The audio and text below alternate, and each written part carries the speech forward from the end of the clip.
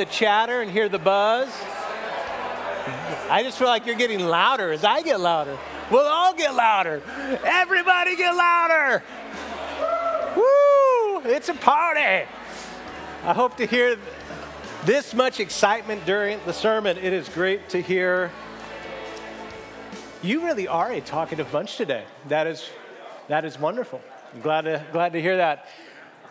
I know that time is not the most comfortable for some of us in the room, but I really do think just the quick little conversations that we have are beyond meaningful, and they really do more probably than we know. If I haven't met you, I'm Rob. I get to serve as one of the pastors here. We are going to be in Luke chapter 15. We've been here for a few weeks. We'll be here for probably a few more. Very well-known chapter if you've been around the church any amount of time. Page 874 in the Bibles. I love this chapter. If I could only have, praise God that we have the whole Bible, but if I could only have one chapter, it might be Luke chapter 15. There's so much in it. Before we hear from our glorious King speaking to us, let's pray. Heavenly Father, thank you for speaking. I ask that you prepare our hearts, our minds, our souls, even our bodies to just be really receptive. Help us know how famished we actually are, how much we actually shrivel apart from hearing from your word. You've given us a feast here today. I pray that we leave this place satisfied and yet always wanting more of you. This text will likely confront us in some ways, but we're so grateful that in Christ it will never condemn us. And even when you confront us, it's always for the purpose that we might love you better and to love others better, that we might be more free in who we are in Christ, that we might flourish. Father, what every single person in this room needs most, whether they've known you for 22 years, whether they just met you 4 weeks ago, or whether they don't even know why they're here this morning, God, what we need most is to leave this time more impressed with Jesus, more convinced in what he's done, more full of hope with what he promises to do. So we ask you that by the work of the Spirit, that you would lift Jesus up, that our hearts might be drawn after him. In Jesus' name we pray. Amen. Amen. Well, if you're able to stand for the reading of God's word, would you stand with me? We'll start up at verse 1 through 3 of Luke chapter 15, and then we'll jump down to verse 11 through the end of the chapter. This is God's wonderful, flawless word. Now the tax collectors and sinners were all drawing near to him, the him being Jesus. And the Pharisees and the scribes grumbled, saying, "This man receives sinners and eats with them." So he told them this parable. And he said, there was a man who had 2 sons, and the younger of them said to his father, "Father, give me my share of the property that is coming to me." And he divided his property between them. Not many days later, the younger son gathered all that he had and took a journey into a far country, and there he squandered his property in reckless living. And when he had spent everything, a severe famine arose in the country, and he began to be in need. And so he went, he hired himself out to one of the citizens of that country, who sent him into the field to feed pigs. He was longing to be fed with the pods that the pigs ate, and no one gave him anything. But when he came to himself, he said, "How many of my father's hired servants have more than enough bread? But I perish here with hunger. I will arise and go to my father, and I will say to him, 'Father, I have sinned against heaven and before you. I am no longer worthy to be called your son. Treat me as one of your hired servants.' And he arose and he came to his father. But while he was still a long way off, his father saw him and felt compassion and ran and embraced him and kissed him. And the son said to him, 'Father, I've sinned against heaven and before you. I am no longer worthy to be called your son.' But the father said to his servants, 'Bring quickly the best robe and put it on him, and put a ring on his hand and shoes on his feet, and bring the fattened calf and kill it, and let us celebrate. For this my son was dead and is alive again. He was lost and is found.' And they began to celebrate. Now his older son was in the field. As he came and drew near to the house, he heard music and dancing. And he called one of the servants and asked what these things meant.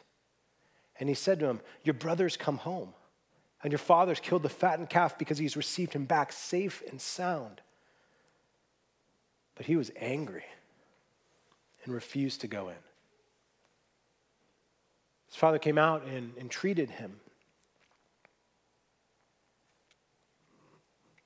But he answered his father, look, these many years I served you, and I never disobeyed your command.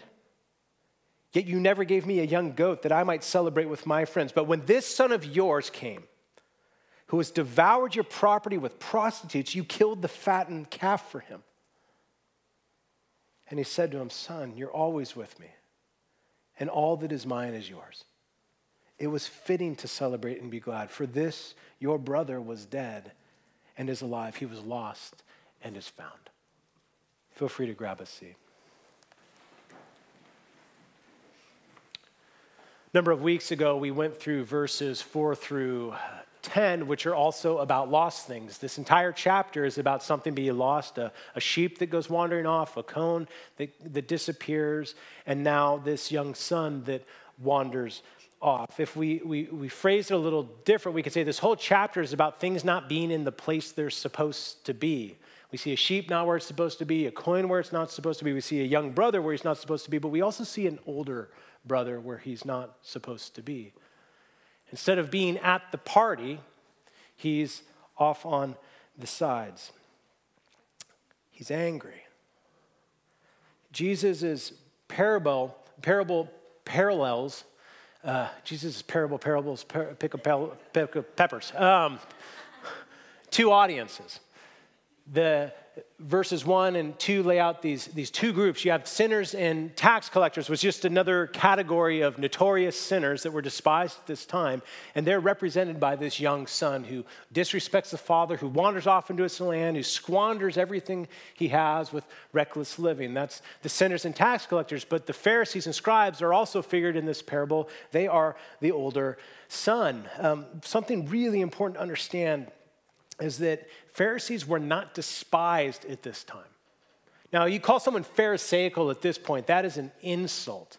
But at this time, to be called a Pharisee was a title of honor, of cultural status. It had cachet and value. One scholar calls them the popular party of the middle class. In today's terms, this would be someone who is right-leaning politically. So on the conservative side, very committed to their local church. Their attendance is impeccable. They even show up to like the Wednesday night prayer meeting. They're highly moral. If you go check their browser history, it's always clean. Their kids are really well behaved. You know, this is the kind of family, when they come to church, you're like, how did you get your kids to behave that way? That was the Pharisees. In short, they were good, moral, put-together church folk. John Piper, in his article, The Blinding Effects of Serving God, says it like this. He says, this is a passage for longtime churchgoers. This is a passage for people who don't struggle as much with running from God as they struggle with condemning those who do. This is a passage for people who tend to think of other people who need this passage.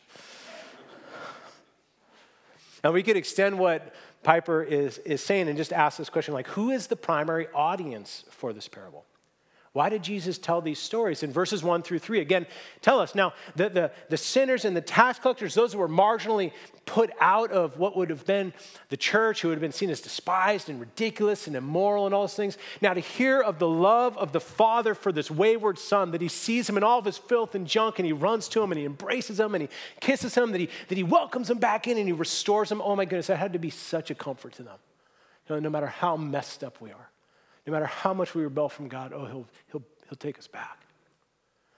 But I would suggest to you that's not the primary audience. It's actually the Pharisees. If you look at the text, the tax collectors and sinners are drawing near to Jesus. He was dining with them, eating with them. That was a sign of acceptance. And what happened is the Pharisees, the religious leaders, the high-standing, upper middle class spiritual people were grumbling. Or it can also be translated, they were muttering. They're just so disgusted by what Christ was doing. And so then the text tells us because of that, Jesus told these stories. Tim Keller in his book, The Prodigal God, says it like this. He says, the elder brothers of the world desperately need to see themselves in this mirror. Jesus aimed this parable primarily at the Pharisees to show them who they were and to urge them to change.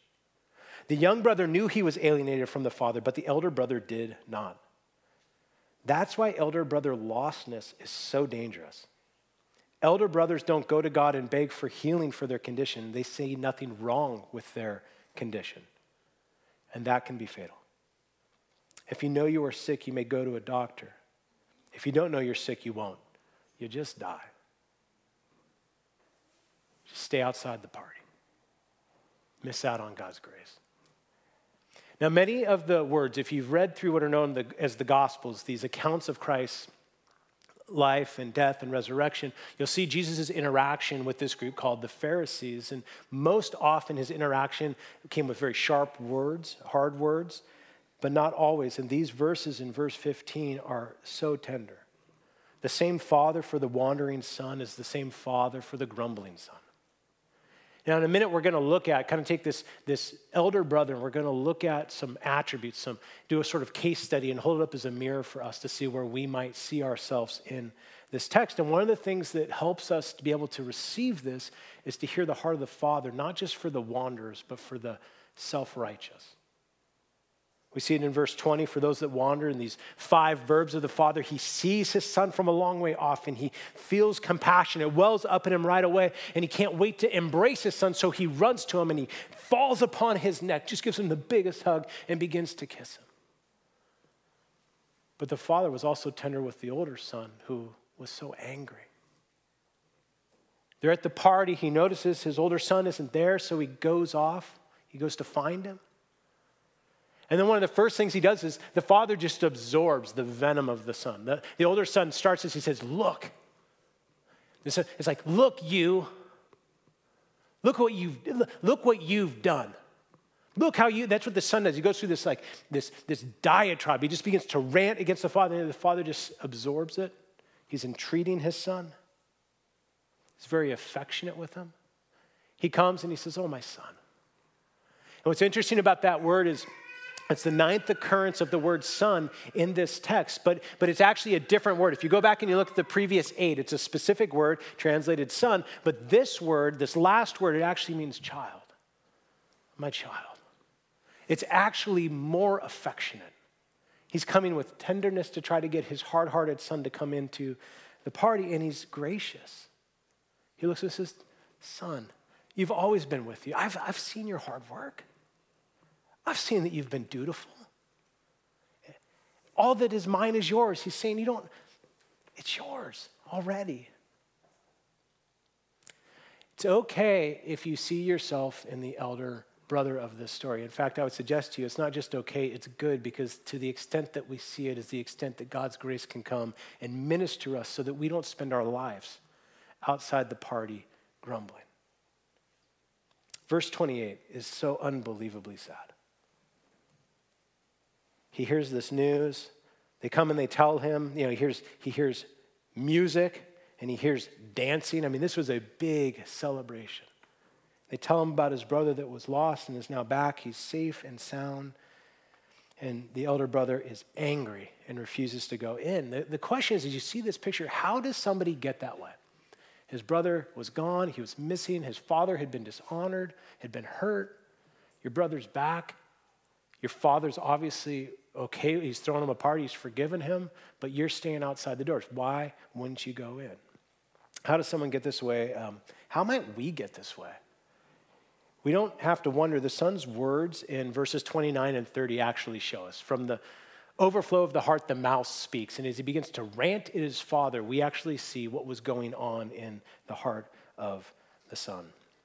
One of my favorite songs that we sing as a church, we sing it regularly, is the song Grace alone. In each of the verses, they walk through our need for God's grace and our need for the work of Christ, and then it culminates with like this punchline statement. So each of them, it goes to a line. So I am a child of God by grace and grace alone. I am born again by grace and grace alone. I'm heaven's citizen by grace and grace alone. Stand in faith by grace and grace alone. I will run the race by grace and grace alone. I will slay my sin by grace and grace alone. I will reach the end by grace and grace alone. The son in our story would hate that song. He'd want to modify that phrase. He would say, it is not by grace and grace alone, it is by grit and grit alone. Look, these many years I have served you. I have never disobeyed one of your commands. The word for served there actually means slaved. I have slaved for you.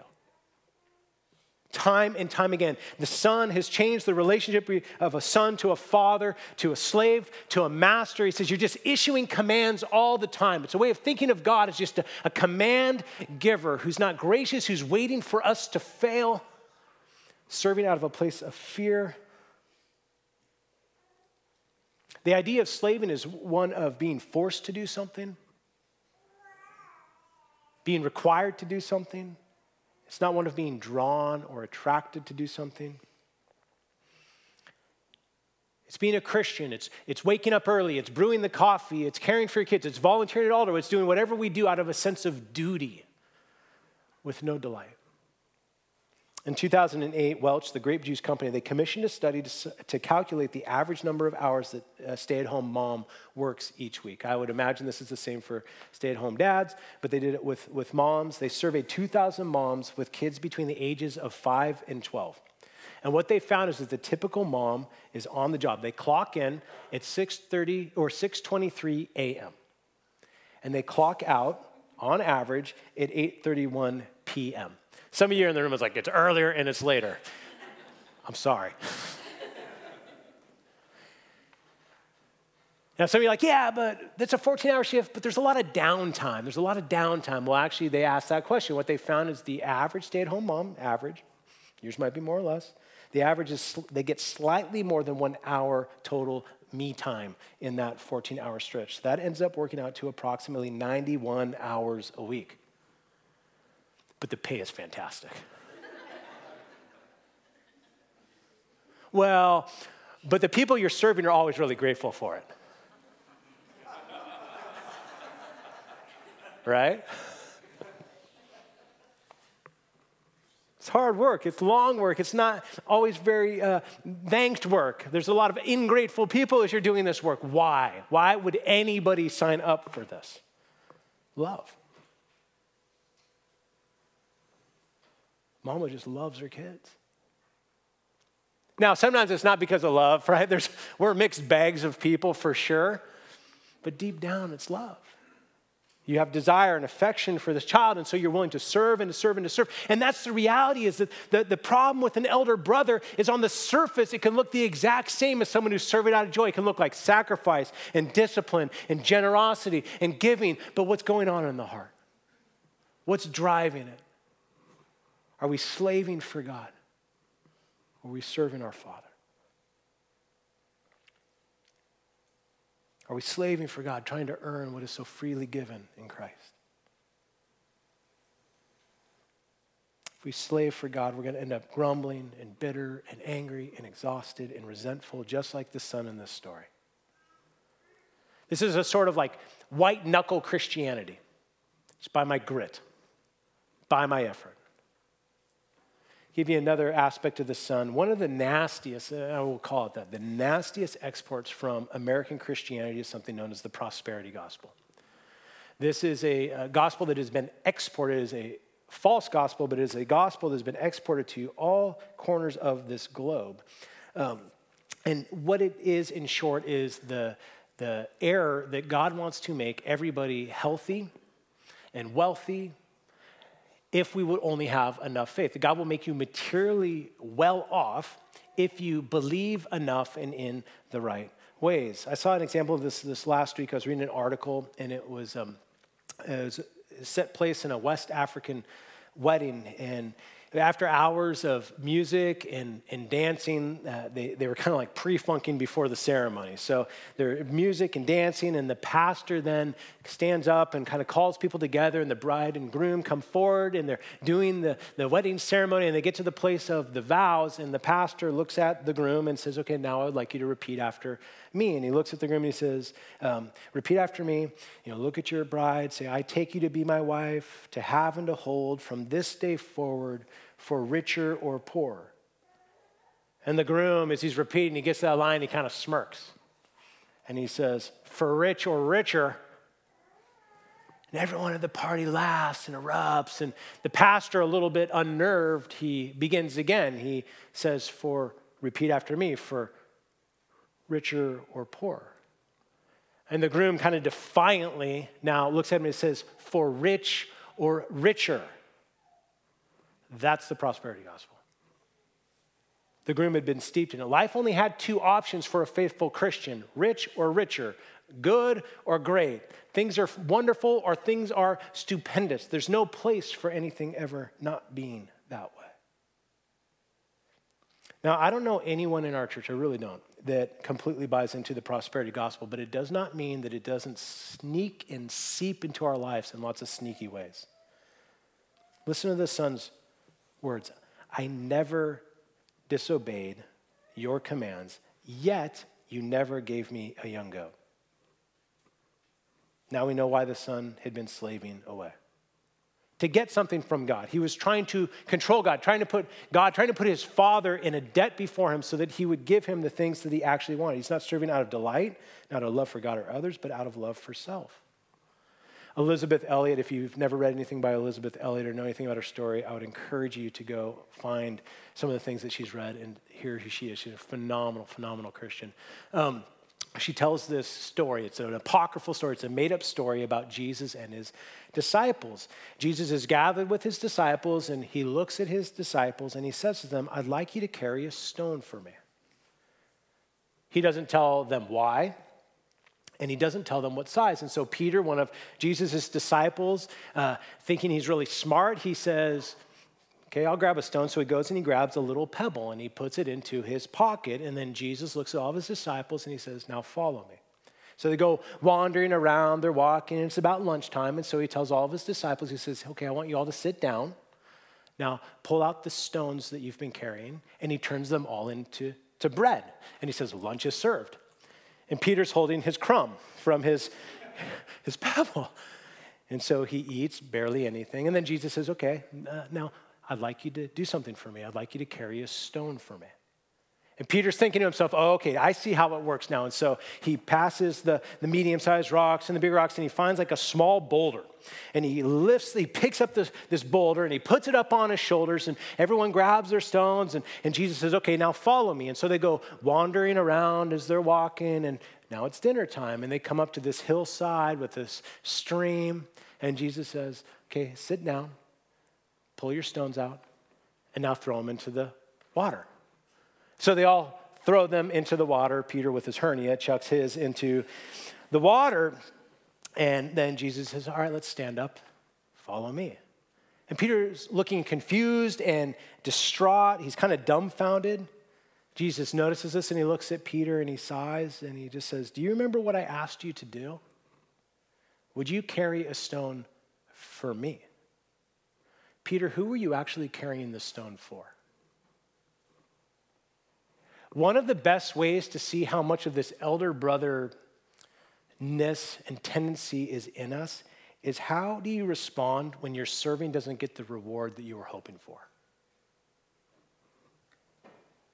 Maybe you're not thanked enough. You're not appreciated enough. You're not platformed enough. Now, goodness, in our church, we want to outdo one another in showing honor. We do want to do it. But what happens? What goes off in your heart? Maybe in serving God, it doesn't accomplish what you think is enough. It's not worth it. Doesn't mean we shouldn't steward our time. Maybe in giving, like maybe you're giving, maybe you're sacrificing, maybe you're serving, maybe this, maybe God didn't answer your prayers the way you wanted them answered. But God, look at my tithe record. I showed up to church. I volunteered. Maybe it's this. Maybe your kids didn't turn out the way you wanted. But I did it all right. Maybe your marriage isn't where you want it. God, but I woke up and I read The Power of a Praying Wife. Why is my husband still like this? Not funny. Okay. I read The Power of a Praying Husband.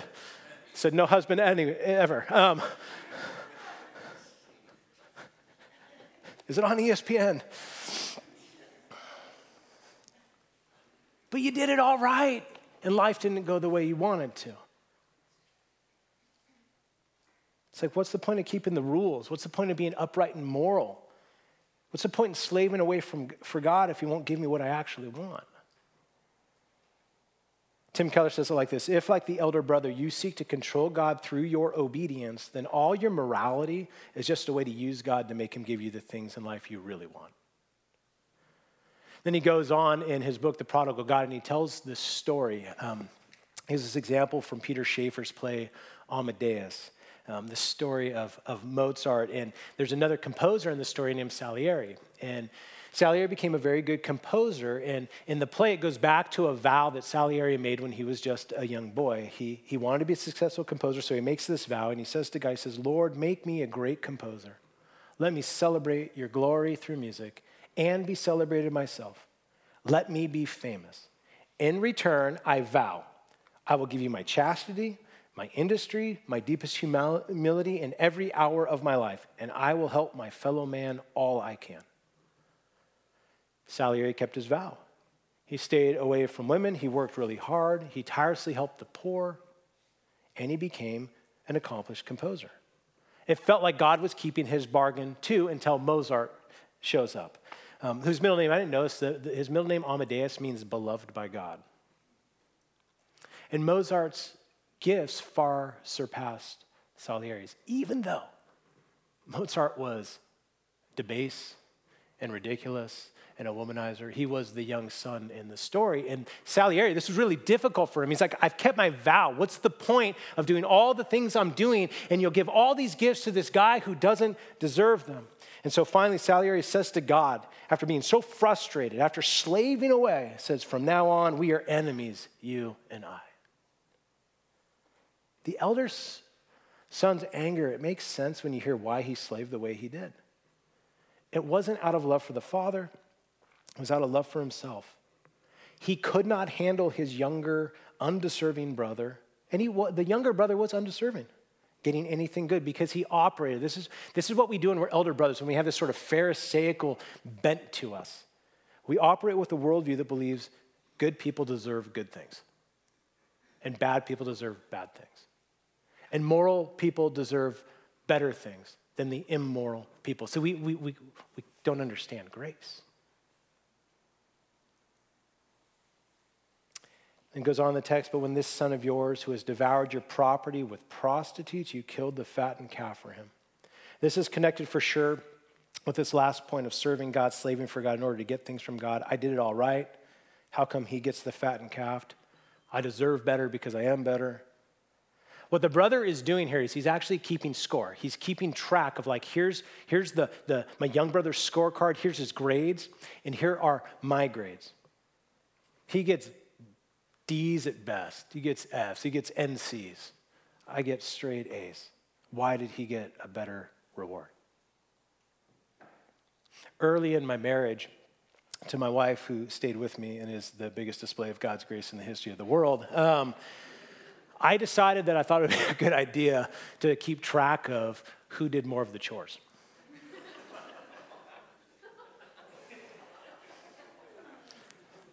Premarital didn't work out very good. For a month, I was like, I'm going to track it. Who did the chores? I keep track. Who yelled the quickest? I kept track. Who was quickest to forgive? Kept track. Who's the biggest idiot? So I kept track, and then I presented my findings. I presented my, truth is our friend. And I just watched my wife cry. Man, I was an idiot. And I Stop keeping track. I stopped keeping track, except I haven't stopped keeping track. I don't write it down anymore, but I still replay it in my head all the time. I don't often think of myself as the elder brother, which is probably why I'm so much more an elder brother than I think. I don't do it with all of you as much as I do it with my kids, and most tragically with my wife. It comes out in lots of subtle ways, not through journaling, but where I'm still tracking performance. Who was calmer in the fight?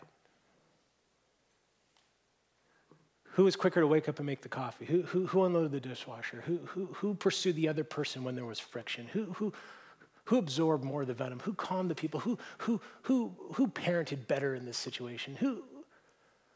Who read more of their Bible? I don't think we compare that one. But I mean, but all these other ones, I began, as I was looking at this text, I was so deeply convicted. Just like the elder brother. Look at all the ways I'm excelling. And then you go on this fault-finding mission. Look at all the ways this other person is failing. You see that with this elder brother. What about this? What if he said, oh my goodness, he's back? Oh, he's an idiot, but praise God, I love my idiot brother. Where's the party? Yeah, he messed up. He really messed up, but he came back.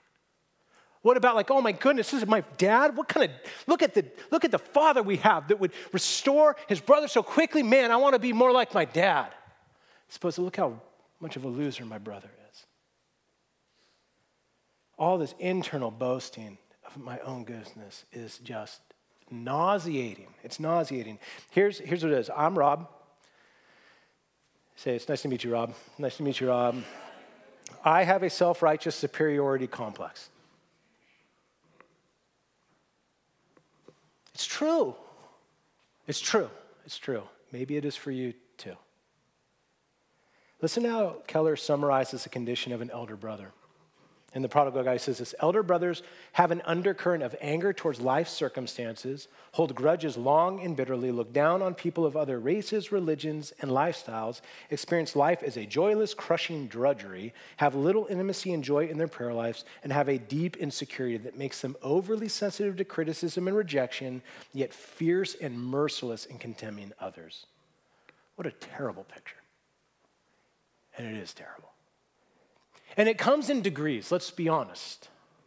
I bet most people in this room would not stay out the party. But what flinches happen when people sin in ways you don't sin and struggle with things you don't struggle with and make mistakes that you didn't make? What do we do if we see ourselves in this text? I went through the Gospel of Luke and I read, this last week I went through and I read all the interactions that Jesus has with Pharisees. I wanted to see, could I find is there any common thread that caused the way they behaved, that caused the way they reacted? Is there one common disease that caused the rest of the symptoms? Is there one cancer in their hearts that if left unchecked will metastasize and destroy the rest of the body? And I think if you go back and you read through the Gospel of Luke and all the interactions with the Pharisees, I believe there is, and I think it's obvious. Elder brothers, Pharisees, they don't believe they need grace as much as other people do. That's it. They don't believe they need grace as much. They need it a little. They don't believe they need mercy as much. They don't believe they need help as much. They kind of believe that they're where they're at because of how hard they've worked and what they've done. They just don't believe they need grace as much as other people, and so they don't celebrate when other people receive grace. Luke 5:27-32, we'll read a few texts. After this, he went out, speaking of Jesus again, went out and saw a tax collector named Levi sitting at the tax booth, and he said to him, "Follow me." And leaving everything, he rose and followed him, and Levi made him a great feast in his house. And there was a large company of tax collectors and others reclining at table with them. And the Pharisees and their scribes grumbled at his disciples, saying, "Why do you eat and drink with tax collectors and sinners?" And Jesus answered them, "Those who are well have no need of a physician, but those who are sick. I have not come to call the righteous, but sinners to repentance." Elder brothers don't think they're sick. Luke 7:36 and following, a little bit longer section. One of the Pharisees asked him to eat with him, and he went into the Pharisee's house and reclined at table. And behold, a woman of the city who was a sinner, when she learned that he was reclining at table in the Pharisee's house, brought an alabaster flask of ointment, and standing behind him at his feet, weeping, she began to wet his feet with her tears and wiped them with the hair of her head and kissed his feet and anointed them with the ointment. Now when the Pharisees who invited him saw this, he said to himself, if this man were a prophet, he would have known who and what sort of woman this is who is touching him, for she is a sinner. And Jesus answered and said to him, Simon, I have something to say to you. And he answered, say it, teacher. A certain moneylender had 2 debtors. One owed 500 denarii and the other 50. And when they could not pay, he canceled the debt of both. Now, which of them will love him more? Simon answered, the one, I suppose, for whom he canceled the larger debt. And he said to him, you have judged rightly. Then turning towards the woman, he said to Simon, do you see this woman? I entered your house and you gave me no water for my feet, but she has wet my feet with her tears and wiped them with her hair. You gave me no kiss, but from the time I came in, she has not ceased to kiss my feet. You did not anoint my head with oil, but she has anointed my feet with ointment. Therefore I tell you, her sins, which are many, are forgiven, for she loved much. But he who is forgiven little loves little. I bet if you go and ask this woman, she wouldn't say, I'm slaving for Christ. All of this serving, all of this doing, look how demanding he is. Oh, she just loves him because of who he is and what he's done and the grace he's given and the debt that he's paid. See, the problem with elder brothers, the problem with me, the problem with Pharisees that don't want to be, that stumble into it, is we just don't think our debt's that big. Our kids have a bigger debt. Our spouse has a bigger debt. Our coworker has a bigger debt. Those people that believe things that we don't believe, that don't go to church, have a bigger debt.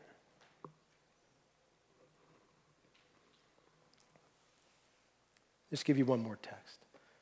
Luke 7:29 through 30. When all the people heard this, and the tax collectors too, they declared God just, having been baptized with the baptism of John. But the Pharisees and the lawyers rejected the purpose of God for themselves. How did they do that? Not having been baptized by him. This might feel like a strange passage to read in light of what I just said. Let me try to draw it together quickly for you. If you go back to Luke chapter 3, you'll hear about this guy named John, who was a prophet of God, a front runner of Christ, who's trying to prepare people to receive Jesus, to come to faith in Christ. And he came and he conducted a baptism, a kind of a public washing. And he declared it this way. He says, I'm coming to give you a baptism of repentance, of the forgiveness of sins. So the question is, why didn't the Pharisees get baptized by John? They didn't think they needed to. They didn't think they needed to repent. They didn't think they were that sinful. They knew they were flawed, but it wasn't that much. Not like all those other sinners. They didn't know how sick they were, so they stayed away from the physician that could heal them. They didn't know how much of a debt they had, so they look at service to God as slavery instead of adoration. So what's the cure? What's the cure before the cancer of white-knuckle Christianity and self-righteous superiority takes over? It's this. It's grace. It's grace perfectly presented to us in what's known as the gospel, the story of how God reconciles anyone to himself, young brothers that go wandering and elder brothers that stay outside the party, the story of Christ, the true elder brother, coming to earth and doing what we were meant to do, obeying all that we were designed to do and failed to do, and then taking our curse upon the cross, taking the punishment we deserve, going to the tomb and rising again. And when we believe that, to the extent we believe that, our hearts get melted. See, the gospel is this, and I'm just going to be straight with you. You and I are more flawed, broken, rebellious, and sinful than we even want to imagine. And I know that's offensive.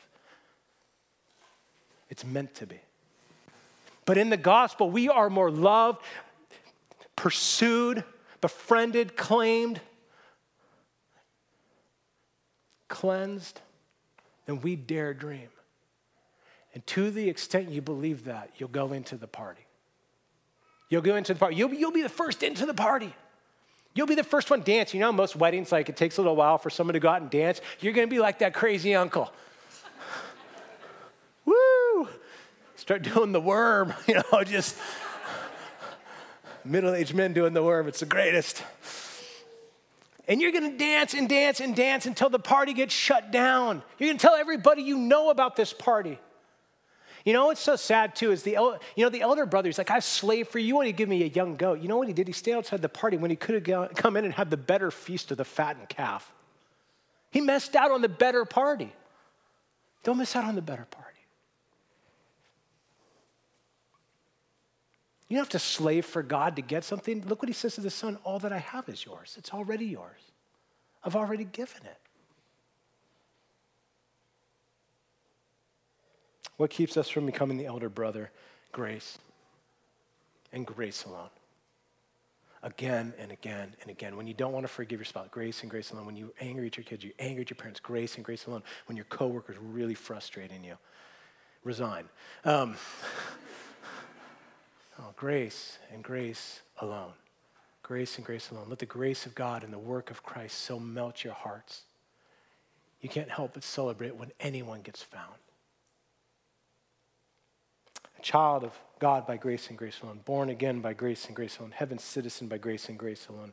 Stand in faith by grace and grace alone. We will run the race by grace and grace alone. We will slay our sin by grace and grace alone. And we will reach the end by grace and grace alone. Let's pray. Father, would you grant us the grace and the gift to believe this text more than we ever have, to trust in your grace more than we ever have. Not for self-loathing, just for a removal of self-important pressure. God, I truly was deeply convicted this last week. I was blindsided a bit, frankly, by how much elder brother is still in me. I want to ask your forgiveness. So I've already asked it to my wife. And I pray that the pursuit of the Father, not just for the wayward son, but for the angry son, for the self-righteous son. God, I pray in this room it would create a buffer or ability or an invitation for anyone in this room whose hearts flinch condemnation or hearts flinch pride, to feel your embrace and to come into the party. God, you're just you're too good for us to stay angry. You're too gracious for us to feel enslaved. You're too generous for us to keep working our fingers to the bone. You don't ask us to. You've already given us everything in Christ. God, I pray that you would mend some relationships out of today. God, I pray that you would bring some convictions, but because of Christ, for anyone here who's in Christ, there would be no condemnation. And then we wouldn't be satisfied with the young goat, but we come into the better party to feast on the better celebration. In Jesus' name we pray. Amen. Amen. We're going to respond as we do every single week as the band comes up and gets set. We're going to respond by receiving communion. We're going to sing a couple songs together, so you don't need to feel rushed right now. There's 4 stations set up. There's juice and bread on this side, wine and juice and bread. There's juice and bread on this side. There's wine and bread on this side. There's some single-serve options in the back. Wherever you go to receive communion, it represents the same thing. That Christ, the true elder brother, gave the very best himself. That however much wrong we've done, however much running we've done, the Father wants to welcome us back. And no matter how much we've tried to be moral and upright to earn something from the Father and grumbled and been angry, that he wants to bring us in. So in this church, the only barrier to coming to communion is just faith and repentance, just a turning from running from God. However, if you've been running through your self-righteousness and you've been running through your good works, turn back to him and repent of how you've tried to earn before him. If you've been running through running in rebellion, turn back to him. And what's great is you're going to go to this table and just your empty hands. You're going to take a piece of bread and the juice or the wine representing Christ's body and blood. As you hold these, all that he's done, just hear the Father's words. All that I have is yours, my dear son or my dear daughter. let's feast, and let's party. Feel free to go to communion as you feel led. Stand and sing with us as you feel led.